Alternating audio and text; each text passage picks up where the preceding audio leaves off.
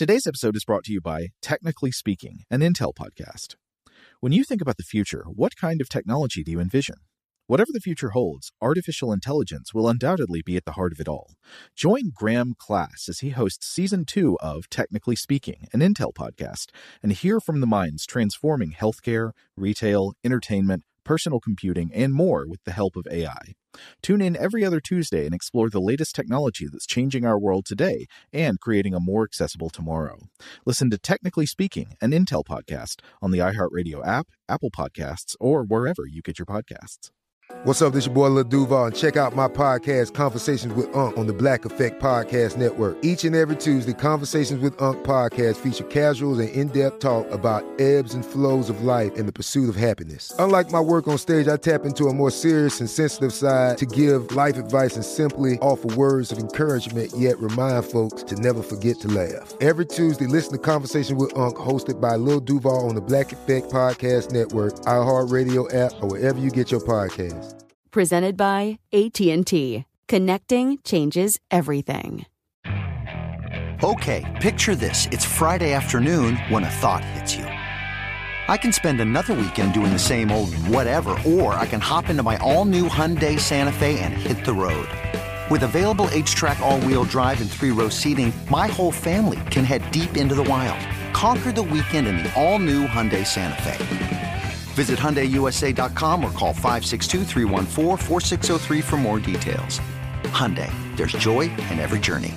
Open a limited-time 11-month certificate at Kemba Financial Credit Union. At 5.25% APY, it's more than triple the national average, plus it's a safe and secure way to grow your money. Visit your local branch or kemba.org/CD for details. Offer expires May 31st, 2024. APY equals annual percentage yield. Restrictions apply. $500 minimum and $250,000 maximum deposit. Advantage status required. Comparison based on bank rate average. Federally insured by NCUA. You asked me to find the 14th man for your expedition, and I chose Mr. Baggins. Just let anyone say I chose the wrong man or the wrong house, and you can stop at 13 and have all the bad luck you like, or go back to digging coal. He scowled so angrily at Glowin that the dwarf huddled back in his chair, and when Bilbo tried to open his mouth to ask a question, he turned and frowned at him and stuck out his bushy eyebrows till Bilbo shut his mouth tight with a snap. That's right. Let's have no more argument. I have chosen Mr. Baggins, and that ought to be enough for all of you. If I say he is a burglar he is, or will be when the time comes. There's a lot more to him than you guess, and a deal more than he has any idea of himself. You may possibly all live to thank me yet.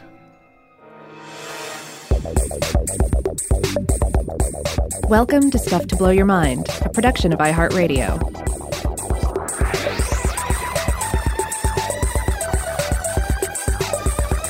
Hey, welcome to Stuff to Blow Your Mind. My name is Robert Lamb. And I'm Joe McCormick, and I guess it's obvious that we're back in Hobbit territory today. That's right. You know, we did an episode, I guess a few months back, or several months back, I'm not sure which, where we talked about the One Ring. We contemplated the metallurgy of the rings of power in the Lord of the Rings.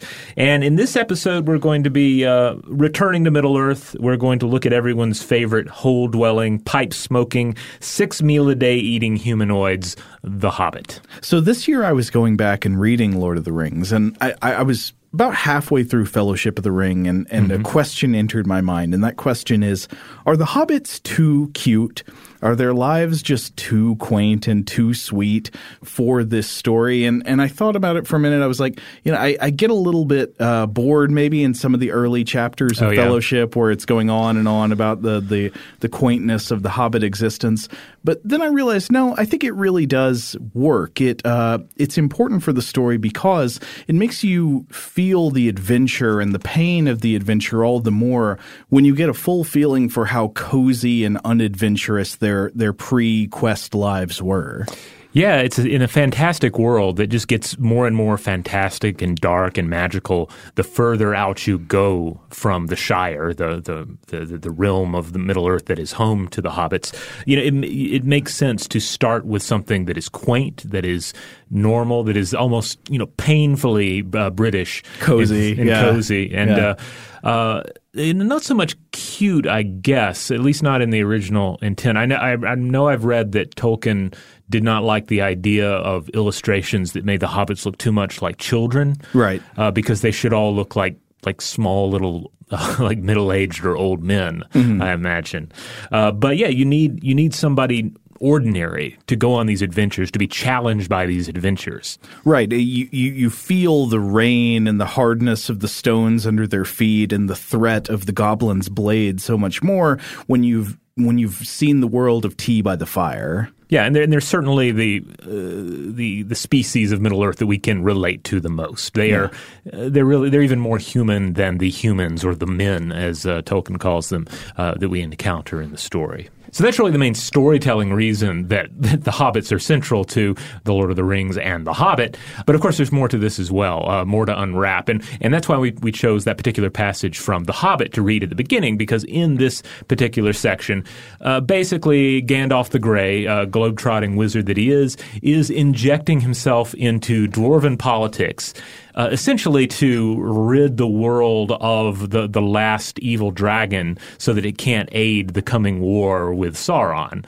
It's in a way it's kind of like shady politics, I guess, but it's strategery, but it serves a greater good. But Gandalf is getting a bit frustrated because he's helping the dwarves out. He's enabling this mission to retake their mountain from Smaug, and they don't want to have 13 dwarves go on a trip. That's unlucky. They need another person, and Gandalf says, here you go. Here is a hobbit. Here is Bilbo. He's the fellow you need. He's a burglar. You're going to need a burglar. And, of course, the whole time Bilbo's like, I can't go on an adventure. I can't do that. I don't have any of these skills. And the dwarves are agreeing with him, and they're saying, oh, he's useless. Let's not take him.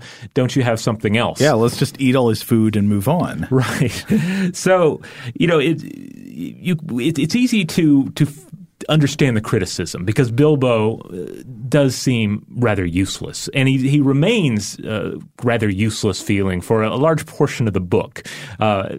So it raises the question, is there something about the Hobbit? Is there something about this species that is really special? Is there Hobbit exceptionalism that might be exploited, and that is ultimately what Gandalf is leaning on? That there's something special about the Hobbits that will help enable, first of all, victory in this mission to retake the Lonely Mountain, and then ultimately in the quest of the ring that we encounter in The Lord of the Rings. Despite how over the course of The Lord of the Rings we see several different hobbits in different ways at different times being seduced by the power of the ring, it does seem like hobbits more than other creatures are somewhat resistant to it. Like they are somehow able to put up more of a fight, to be less enticed by the promises of power and glory that the ring entails. Yeah, perhaps leaning into their inherent quaintness, right? I mean, ultimately all any hobbit wants is a nice hobbit hole to live in and a mug of ale and, some mushrooms and eggs and bacon for one of their many meals. I mean, almost any time a human gets his hands on the ring, he's like, oh, great, yes.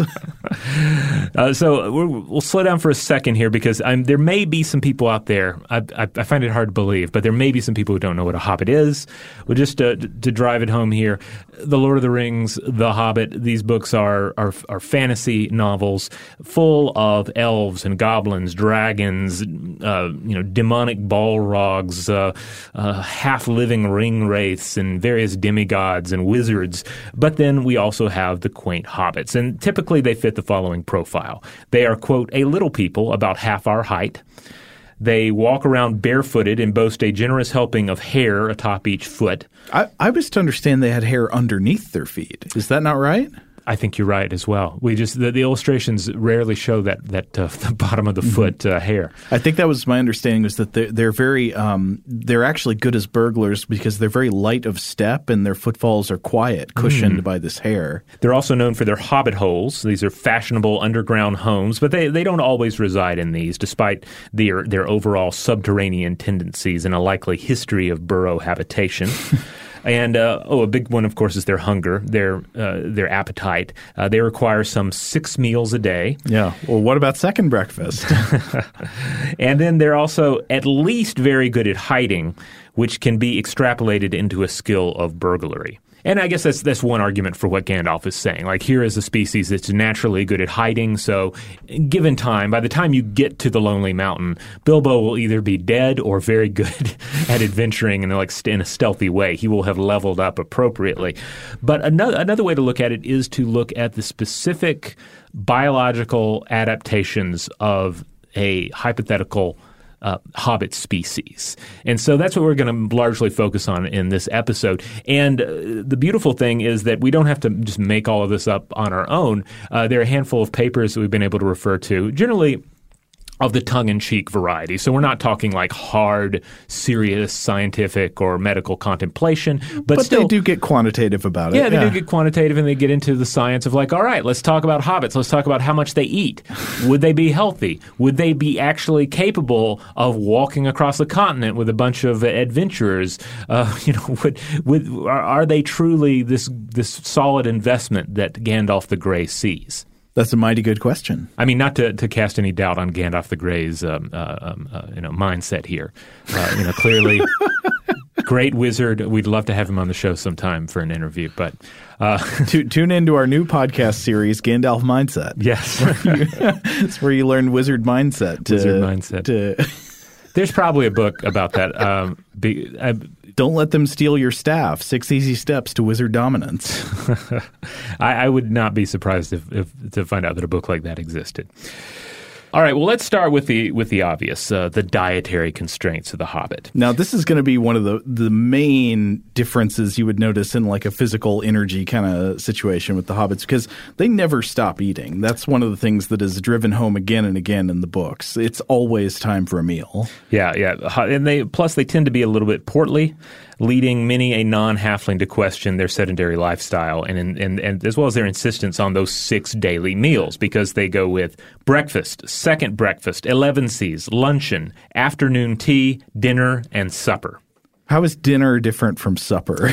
Yeah, that one was the hardest for me to figure out, because I was like, all right, let me look at my own dietary requirements in my schedule, and I realized, okay, I usually like breakfast for me is like smoothie and coffee, and then second breakfast is like more coffee and like an apple or something later on, and then 11Z's I have been known to have like a half a peanut butter sandwich, perhaps with more coffee, and then I have actual lunch, and then I don't have afternoon tea, but I generally have more coffee and perhaps another apple, and then dinner I have an evening meal, but supper I can't really come up with a possibility for that in my life. Like, unless you count an after dinner drink or a late night snack as a meal, and I don't think we're talking about that with hobbits. I think for each of these, with the possible exception of the afternoon tea, we're talking about a full blown meal. Well, you're closer to hobbit scheduling than a lot of people, though. It sounds like you kind of graze. Yeah, I mean, especially if I'm working from home and it's cold out, then it's just wandering around trying to figure out what I can smear peanut butter on.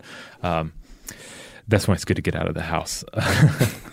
But yeah, it's hard to figure out how that what the difference between supper and dinner would be for the Hobbit, and clearly it points towards just the fact that they need more to eat. They have just higher dietary requirements than a mere human or some other species. So here's the question. Based on real-world biology, is this sort of diet reasonable for a creature of the Hobbit stature? And unfortunately, we have a paper to refer to. In 2015, Krisho Manoharan and Sky Rossetti of the University of Leicester Center for Interdisciplinary Science weighed in on the issue in their paper Modeling the BMR of Species in Middle-earth. Okay. So the BMR in question, this is the base metabolic rate. This is the number of calories that our bodies, our very cells, need in order to function well. And the base part of it would be, this is not including whatever extra stuff you're doing. This is just like to stay alive. Right. Yeah, this is not just like extracurricular eating, the wandering around the house looking for peanut butter sort of thing. So in other words, the researchers set out to gauge the amount of energy that a hobbit's body needs to function at rest. And they did this not only for the hobbits of Middle-earth, but also for the fair elves. Okay. They did this by modeling each fictional race as an actual mammalian Earth species. The European roe deer stood in for forest-dwelling elves, and the hobbit, being a burrowing, hole-dwelling people, was stuck with the southwestern pygmy possum. And this is what they figured out. They decided that for a hobbit BMR, we're looking at 1,818.7 kilocalories every day. This compared to 1,702.2 kilocalories every 6 days for humans, or men in Middle-earth, as they're called. And then for elves, we're looking at 1,416.5 kilocalories. As such, they figure the average hobbit would require some 6.7 meals per day. And indeed, that's in keeping with the higher energy demands for smaller birds and mammals.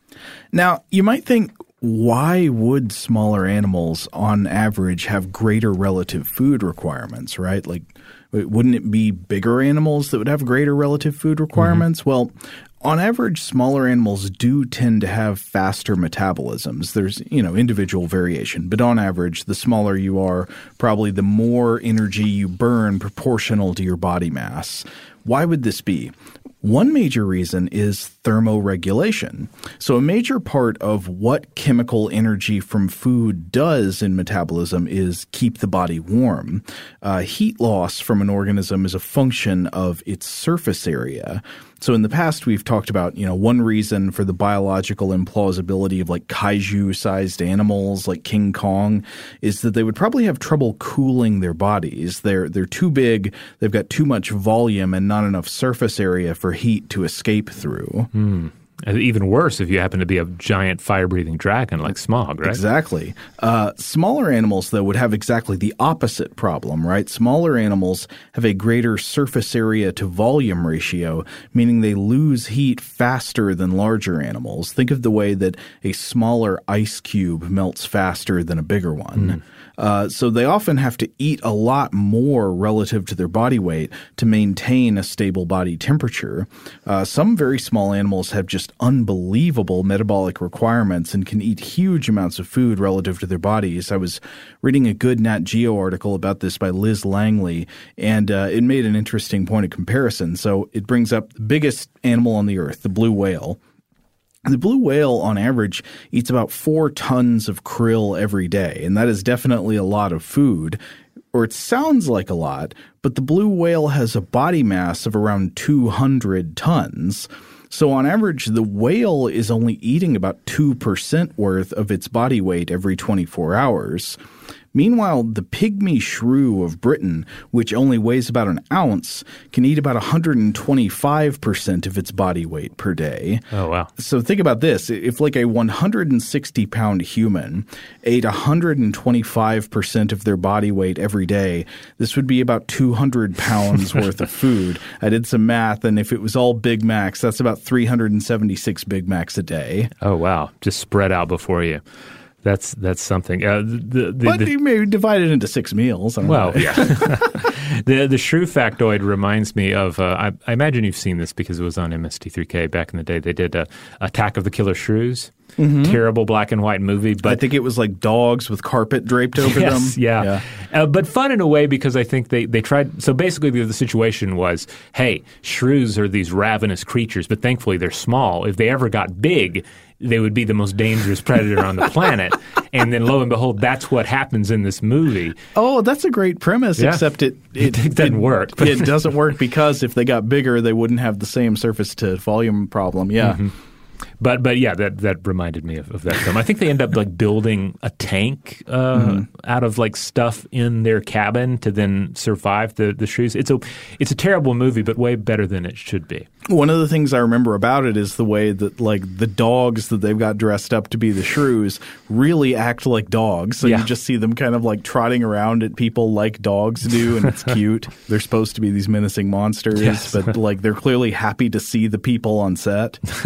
And it's not just that like this one species, the pygmy shrew of Britain is like, freakish. Like even the common shrew needs to eat every 2 to 3 hours and has to consume an average of like 90% of its body weight every day. So this is fairly common among very small organisms. They need to eat a lot of food relative to their body size. And again, that's just the base metabolic rate. That's not to mention other necessary expenditures for, say, creatures that engage in very energy-intensive activities.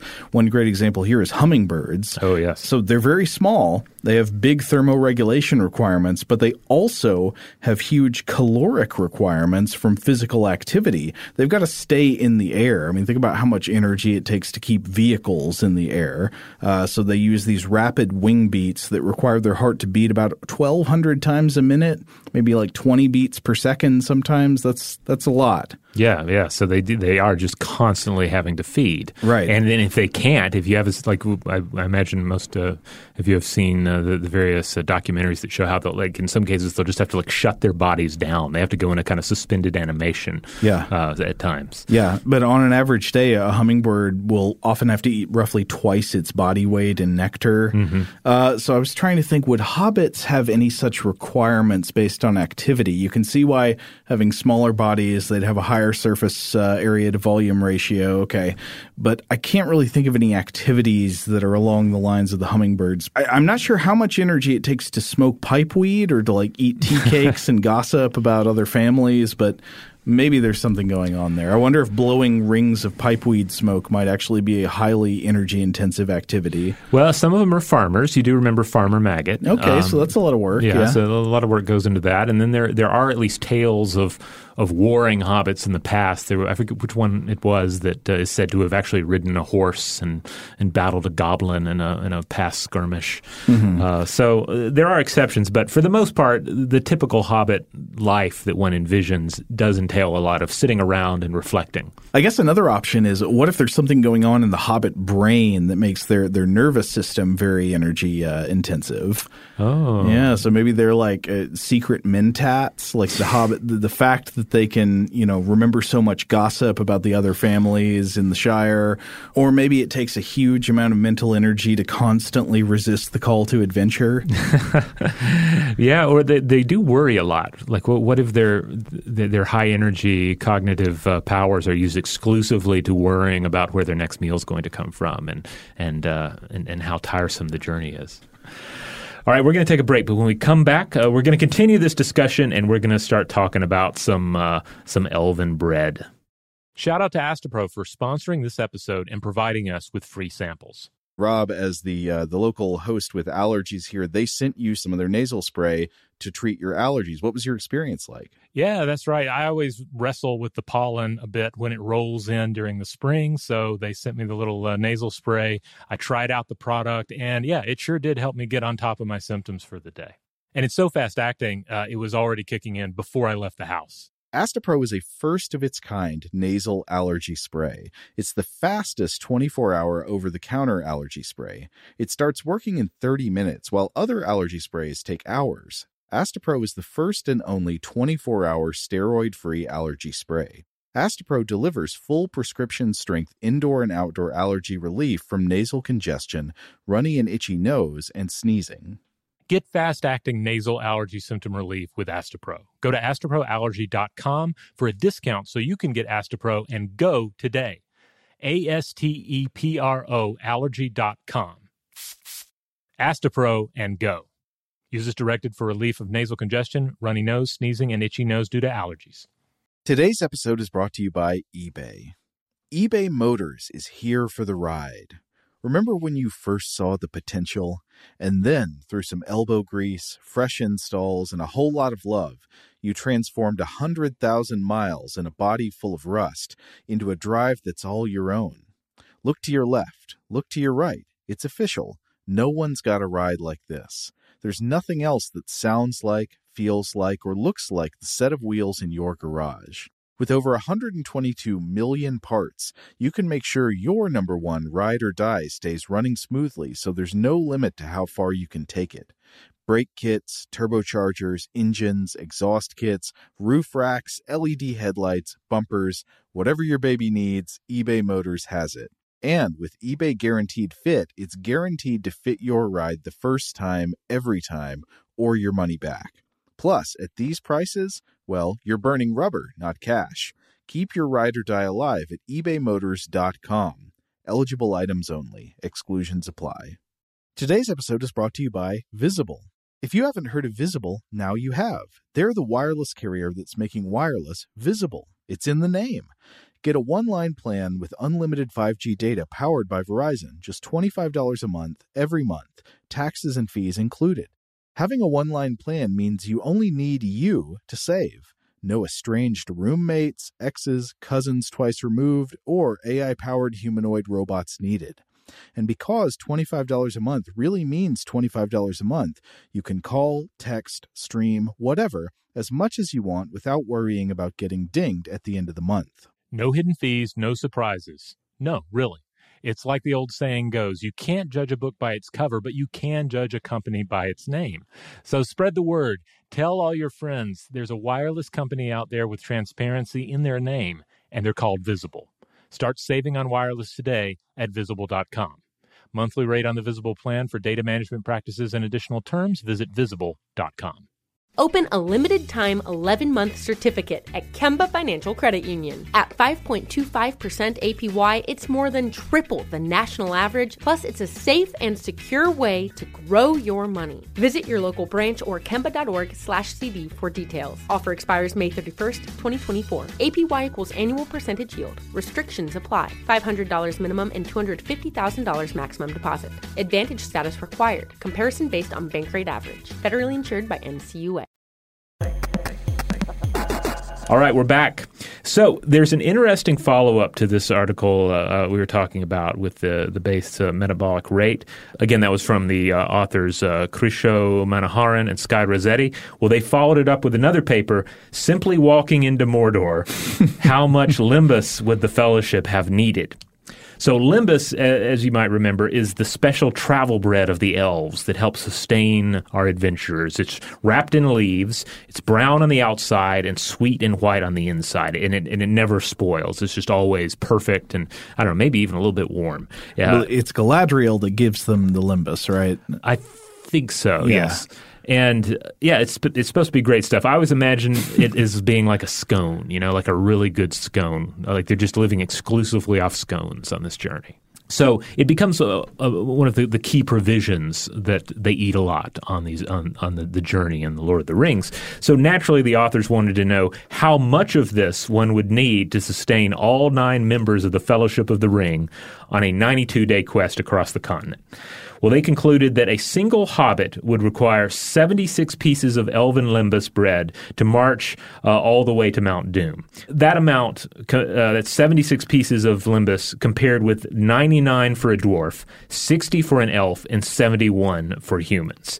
As such, the 9 members of the Fellowship of the Ring, they concluded, would require 675 pieces of limbus, with 304 pieces allotted to the 4 hobbit members. Gimli alone would need 99 pieces of limbus. Well, now I know they didn't get that much limbus. I think they would have said something. I remember they talk about how, you eat one bite of limbus and you're full for, a while. Yeah, that's the other thing. It is magic. Right. And that's the underlying footnote on all of these discussions, right? It is ultimately magical bread, and so forth. Therefore, it has its own rules. But still, it's a neat consideration here. Now, of course, it's probably a little bit dry. I always imagine it being a bit dry. Yeah. So you're going to need something to wash it all down with. You're going to need some water. And here, according to yet another paper, this time from Catherine Berridge, the conclusion is that they wouldn't have been able to carry all of their water with them on the journey. She points out that there's no agreed-upon method to calculate water requirements for adult humans, but surface area of the individual is typically invoked. And she concludes that one hobbit would have required 2.4 liters per day, and when you extrapolate that to all the days of the journey, you're encountering an amount of water that would be impossible for a hobbit to carry for itself. Now, aside from Sam mentioning some concern over water on their travels, I don't remember them really detailing a lot of their woes getting potable water, because I guess surely there would have been some other ways to get drinking water on the way, like when they visited this place or another, or occasionally there's going to be a stream of moving water that they can trust. I don't recall them ever being concerned about like getting giardia from drinking water out of the stream or something. Yeah, it would have been a different book if all the hobbits just constantly had dysentery the whole way to Mordor. Lord of the diarrhea. Yeah. Okay, so here's another fun wrinkle in all of this. Tolkien writes, meals didn't come quite as often as Bilbo would have liked them, but still he began to feel that adventures were not so bad after all. So Bilbo continually complains about being hungry and tired, but he makes do, and he digs into a wide variety of foods during the journey. This is one of the pleasures of a lot of books, really, but especially in The Hobbit, it's like all these foods that he encounters, they're not that diverse, but he eats a lot of interesting things, like they meet up with a vegetarian werebear and he serves them cream and honey, Bjorn, yeah, or they're scavenging sorrel and berries in the mountain wilds and then making do with that, so he may have wanted bacon and eggs and mushrooms like any normal Hobbit of taste and means, but baked beans, of course, baked right? beans. But he was able to get by on all of these various foods. So I think we can conclude from that possibly that, hobbits, like other highly adaptive organisms, benefit from a varied omnivorous diet. So even though they require quite a few calories, they're able to get them in a variety of ways. I'm reminded of the primal state to which we see the hobbit Smeagol reduced in Lord of the Rings. Smeagol, a.k.a.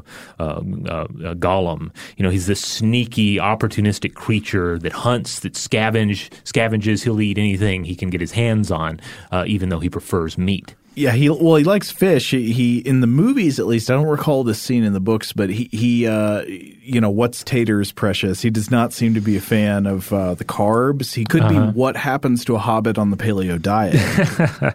Yeah, of course. One thing we have to remember about Smeagol is that he's been living underground for a long time, and he's basically evolved into this more subterranean form. And he's eating. He has the sort of diet you would expect from like a mostly subterranean creature. Like he's having to eat just a bunch of fish, eyeless fish, whatever he can find, the occasional goblin that he can murder in a passageway. But he does have that beach bod.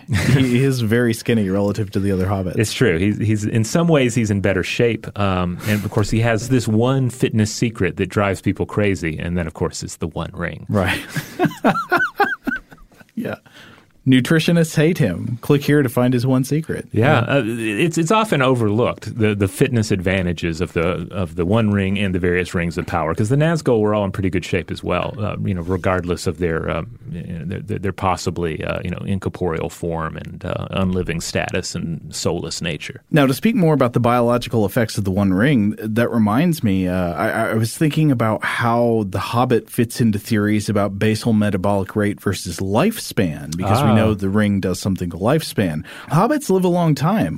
Bilbo Baggins lived to the old age of 131, but that is apparently due to the unnatural life-extending powers of the One Ring, right? That's one of the things the ring supposedly does. It helps you live a long time, or maybe even indefinitely if you never lose it, though that your life becomes reduced to a hollow echo of what it once was. Right, and as we mentioned in the last episode about the ring will lose you if it no longer needs you. So basically, it just has the option of keeping its host alive for an extended period of time if it aids the ring. Right, but even without the ring, hobbits seem to live for a long time. The ringless hobbit Old Took lived to the ripe old age of 130, just 1 year less than Bilbo, without any kind of special magic that we know of. Apparently, it's normal for hobbits to live to about 100. If the hobbit were a real species on Earth, they would be toward the longest end of the lifespan spectrum. I think it said at some point in Lord of the Rings that hobbits tend to come of age in their 30s. So you might say that, I don't know what that's like puberty or something for hobbits. So not just like actually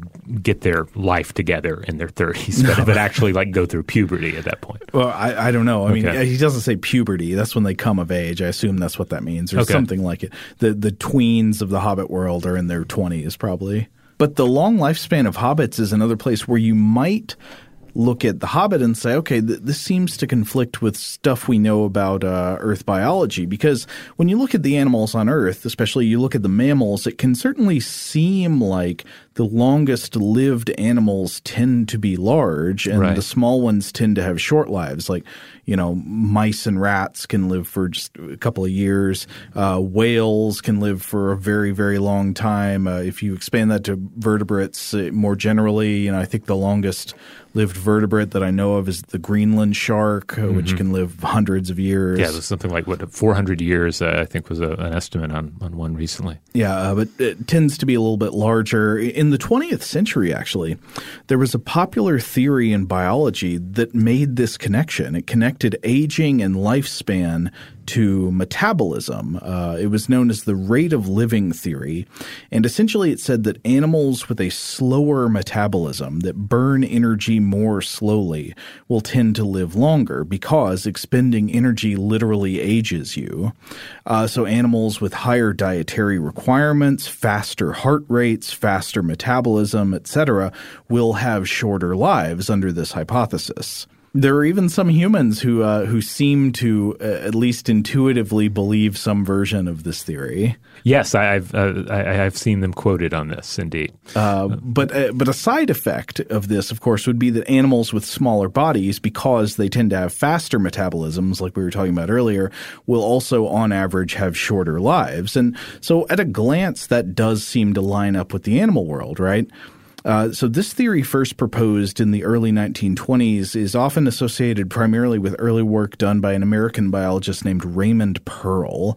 And it really did seem plausible for a while, but eventually it was undercut by evidence. So you had early studies of animal lifespans that sort of seemed to support it, but then later studies with more detailed data sets and better analysis didn't actually find a broad correlation between metabolism and lifespan. For example, birds tend to have higher metabolisms than mammals of about the same size, yet on average the birds tend to live longer.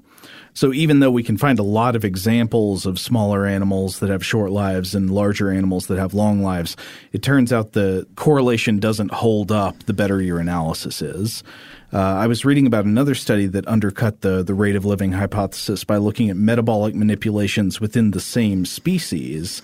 So the very short version is you have rats in two different conditions. One set of rats lives in a world of 22 degrees Celsius or 71 degrees Fahrenheit, the nice warm world. And then there's another group of rats that lives at 10 degrees Celsius or 50 degrees Fahrenheit. So obviously the group living in colder conditions has to burn more energy to maintain body temperature. So by rate of living logic, you would expect them to die younger. But they didn't. The study found that the rodents in the two conditions lived the same average lifespan. So the rate of living hypothesis is no longer thought to be correct, and it represents no threat whatsoever to the plausibility of hobbits. Excellent. All right. On that note, we're going to take one more break. And hopefully there'll be an ad for Limbus in here. We've been trying to get Limbus as a sponsor for a while, but we'll see how it goes. Anyway, one more break, and then we'll be right back. Today's episode is brought to you by eBay. eBay Motors is here for the ride. Remember when you first saw the potential?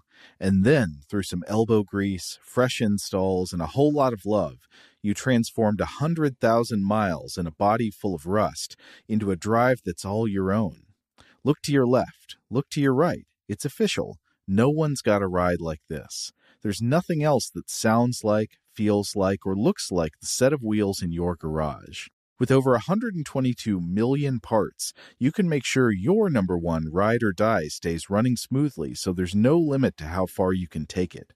Brake kits, turbochargers, engines, exhaust kits, roof racks, LED headlights, bumpers, whatever your baby needs, eBay Motors has it. And with eBay Guaranteed Fit, it's guaranteed to fit your ride the first time, every time, or your money back. Plus, at these prices, well, you're burning rubber, not cash.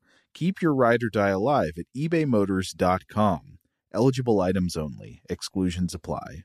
Today's episode is brought to you by Visible. If you haven't heard of Visible, now you have. They're the wireless carrier that's making wireless visible. It's in the name. Get a one-line plan with unlimited 5G data powered by Verizon, just $25 a month, every month, taxes and fees included. Having a one-line plan means you only need you to save. No estranged roommates, exes, cousins twice removed, or AI-powered humanoid robots needed. And because $25 a month really means $25 a month, you can call, text, stream, whatever, as much as you want without worrying about getting dinged at the end of the month. No hidden fees, no surprises. No, really. It's like the old saying goes, you can't judge a book by its cover, but you can judge a company by its name. So spread the word. Tell all your friends there's a wireless company out there with transparency in their name, and they're called Visible. Start saving on wireless today at Visible.com. Monthly rate on the Visible plan for data management practices and additional terms, visit Visible.com.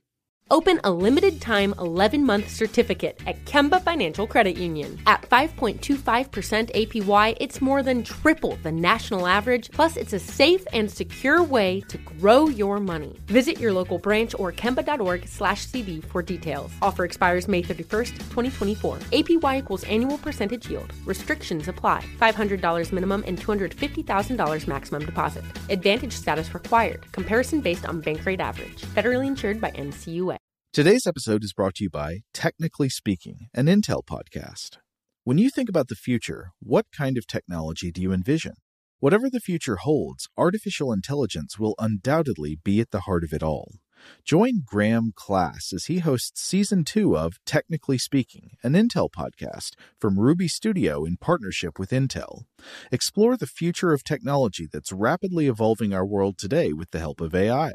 There's still so much work and research needed to fully understand the power and potential of AI, and Intel is at the forefront of implementing AI in revolutionary technology that's changing the world we live in for the better. In each episode, Graham interviews the minds transforming medicine and healthcare, retail, entertainment, personal computing, and more while pioneering new uses for AI in these spaces. Tune in every other Tuesday and explore the latest technology that's changing our world today and creating a more accessible tomorrow. Listen to Technically Speaking, an Intel podcast on the iHeartRadio app, Apple Podcasts, or wherever you get your podcasts. All right, we're back. You know what's great is dipping your Limbus in a nice bowl of brown. Yeah, I don't know. I always figured it's just dessert. Like it's dessert all the time. Maybe that just come. Well, that I read it originally as a kid, so at the time I'm like, yeah, it's like this. It's like shortbread all day, every day. I've never been into shortbread. I don't even like it as dessert. Well, you know, you're not a hobbit. They would maybe they're more into it, or elves. Maybe the elves themselves have different tolerance for sweets. Oh, what's the Middle Earth species that really likes like pickles? I think that's I think it's probably hobbits again. I feel like hobbits would be totally into pickles. Okay. I don't remember specifically if there was ever mention of hobbits eating pickles, but I bet they like pickles. Dude, you should try dwarven century eggs. All right, so if we're to entertain the idea that hobbits as a species factor so heavily into the struggle for Middle-earth, based in part on their biology, it raises this question. How suited are the various other species, or races as they're sometimes called, especially due to, this is another fantasy as well, like in Dungeons & Dragons, you talk about the different races, even though you're essentially talking about different species. Mm-hmm. So, how do these other various species stack up in the struggle for global dominance just based on their biology? And it's interesting to think about this because while Homo sapiens came into contact with the likes of the Neanderthals, Middle-earth is an entirely different situation because you have multiple species of similar cognitive and technological abilities coming into contact with each other, warring against each other, forming factions. And granted, some of the players involved are magical beings, others are artificial creations, and others still are essentially demigods. But we're talking a world full of humans, elves, dwarfs, hobbits, goblins, orcs, trolls, giants, dragons, and then various animals with human-level intelligence, such as the eagles, just to name a few. Right.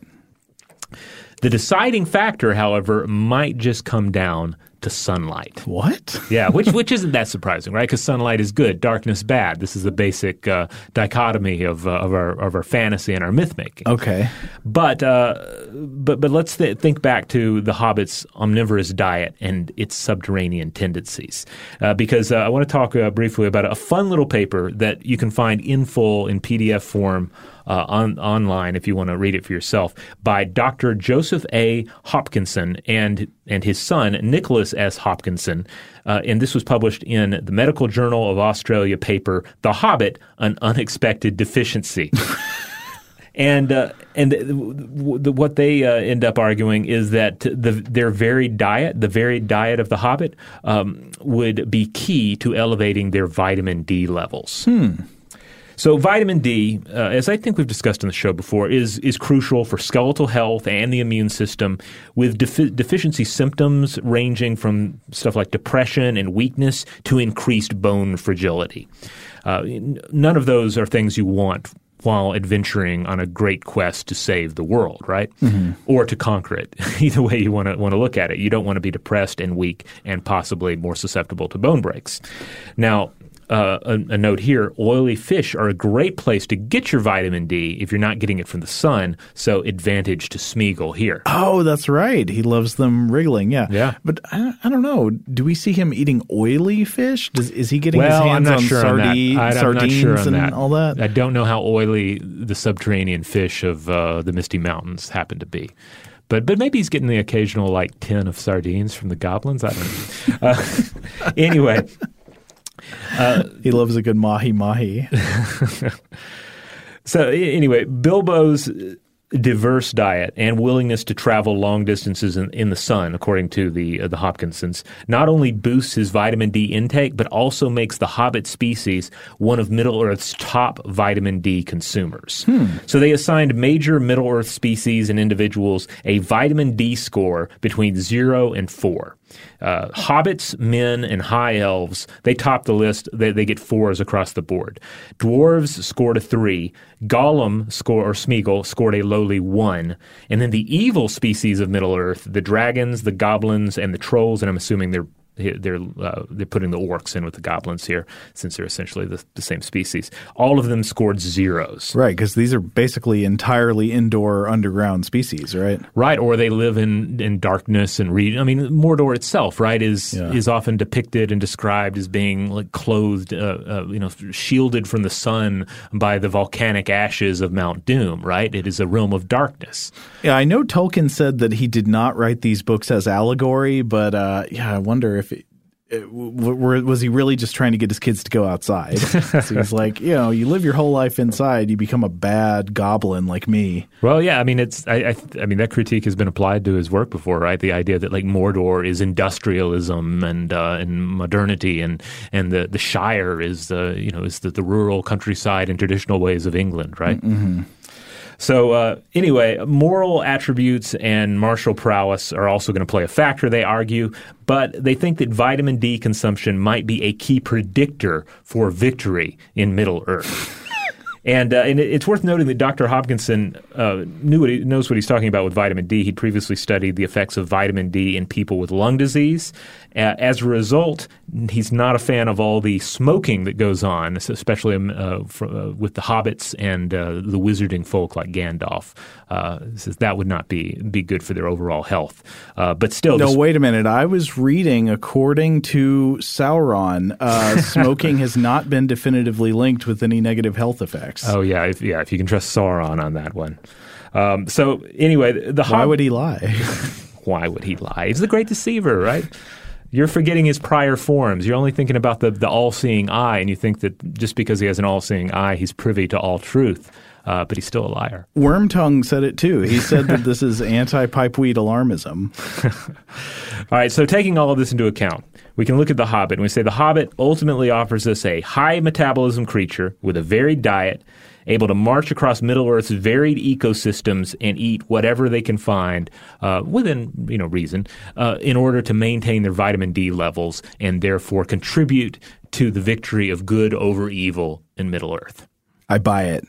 Now, Robert, I've got to ask, what got you looking for Hobbit papers? I know somehow you must have set out on this journey. Well, this happens a lot where something will enter my head and I'll think, let's see if there are papers about the Lord of the Rings. Let's see if people are mentioning, because sometimes you'll find examples where where authors of even very, very serious scientific papers will just, at least for fun, reference, say, a particular myth or a particular line from Shakespeare. So sometimes you have like that level of treatment, or it's a pun in the title of that's frequently used in the title of a scientific study. But then you have this level of study as well, which I think is great. Again, very tongue in cheek. All of these were written at least in part to entertain, and the vitamin D paper especially has like a fun little illustration in it as well. So it was very much, I think it was part of like a Christmas special that they put out where they have a lot of tongue-in-cheek papers. But it's also, I think these are all fun because especially for a show like ours, we might normally not really discuss vitamin D deficiency on the show at length, but this gives us a reason to get into it and kind of an angle that makes it more interesting than it might otherwise be. And it's, of course, it's an important topic as well, right? Because it comes down to human health. Like one of the things that the Hopkinsons argue in their paper is that, ultimately, if we're to draw some sort of conclusion from all of this, it's that we all need to consider having a more varied diet and getting out in the sun, with proper protection, of course, if concerning the rays of the sun. But, get your vitamin D, have a varied diet, and stay active.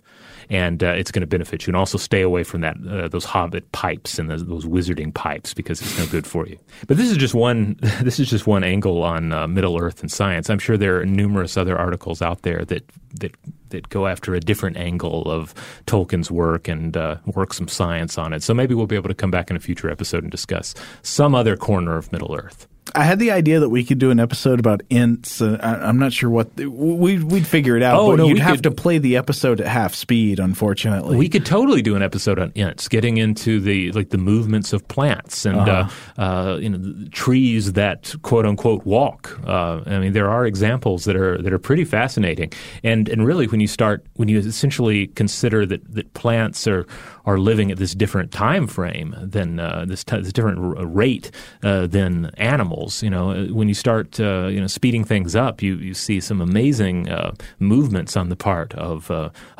trees and vines and so forth. So I think there would be something to discuss with ints if we wanted to come back to that, or getting into the whole. In a way, we wouldn't want to cover this in an episode on ints. This really deserves its own episode. But just the idea of plant intelligence, plant communication, there's some pretty fascinating theories out there, especially on plant communication. That is a topic I'd like to come back to. I've thought before, like, what types of plants would evolve intelligence if they ever did? And I think maybe it would have to be carnivorous plants, right? Like Venus flytraps, because they have a movement mechanism. The movement mechanism is something that can be exploited over time in evolution as a manipulation mechanism, which in turn maybe prioritizes strategies for manipulation of objects. Yeah, there you go. It basically writes itself. Yeah, we'll have to come back and talk about ints sometime.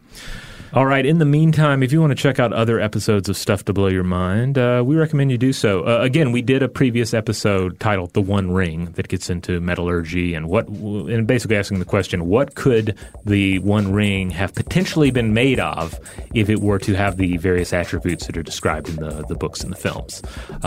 It's a fun back and forth. So check that one out if you want. If you want to find that episode or any episode, you can go to stufftoblowyourmind.com and that will shoot you over to the iHeart listing for our show, but you can find Stuff to Blow Your Mind wherever you get your podcasts, wherever that happens to be. Just make sure you rate, review, and subscribe. Huge thanks, as always, to our excellent audio producer, Seth Nicholas Johnson. If you would like to get in touch with us with feedback on this episode or any other, to suggest a topic for the future, or just to say hi, you can email us at contact@stufftoblowyourmind.com.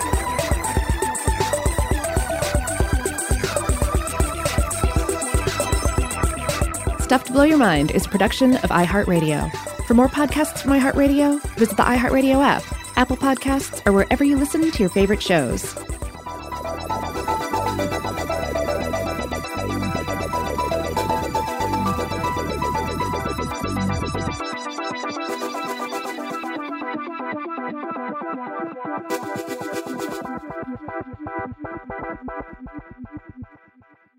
Today's episode is brought to you by Visible. The future of wireless is here, and it's transparent. Switch to Visible, the wireless company that makes wireless visible. Get a one-line plan with unlimited 5G data powered by Verizon, just $25 a month, every month, taxes and fees included. No hidden fees, no surprises, no, really. What are you waiting for? Get with the times and switch to Visible at Visible.com. Monthly rate on the Visible plan for data management practices and additional terms, visit Visible.com.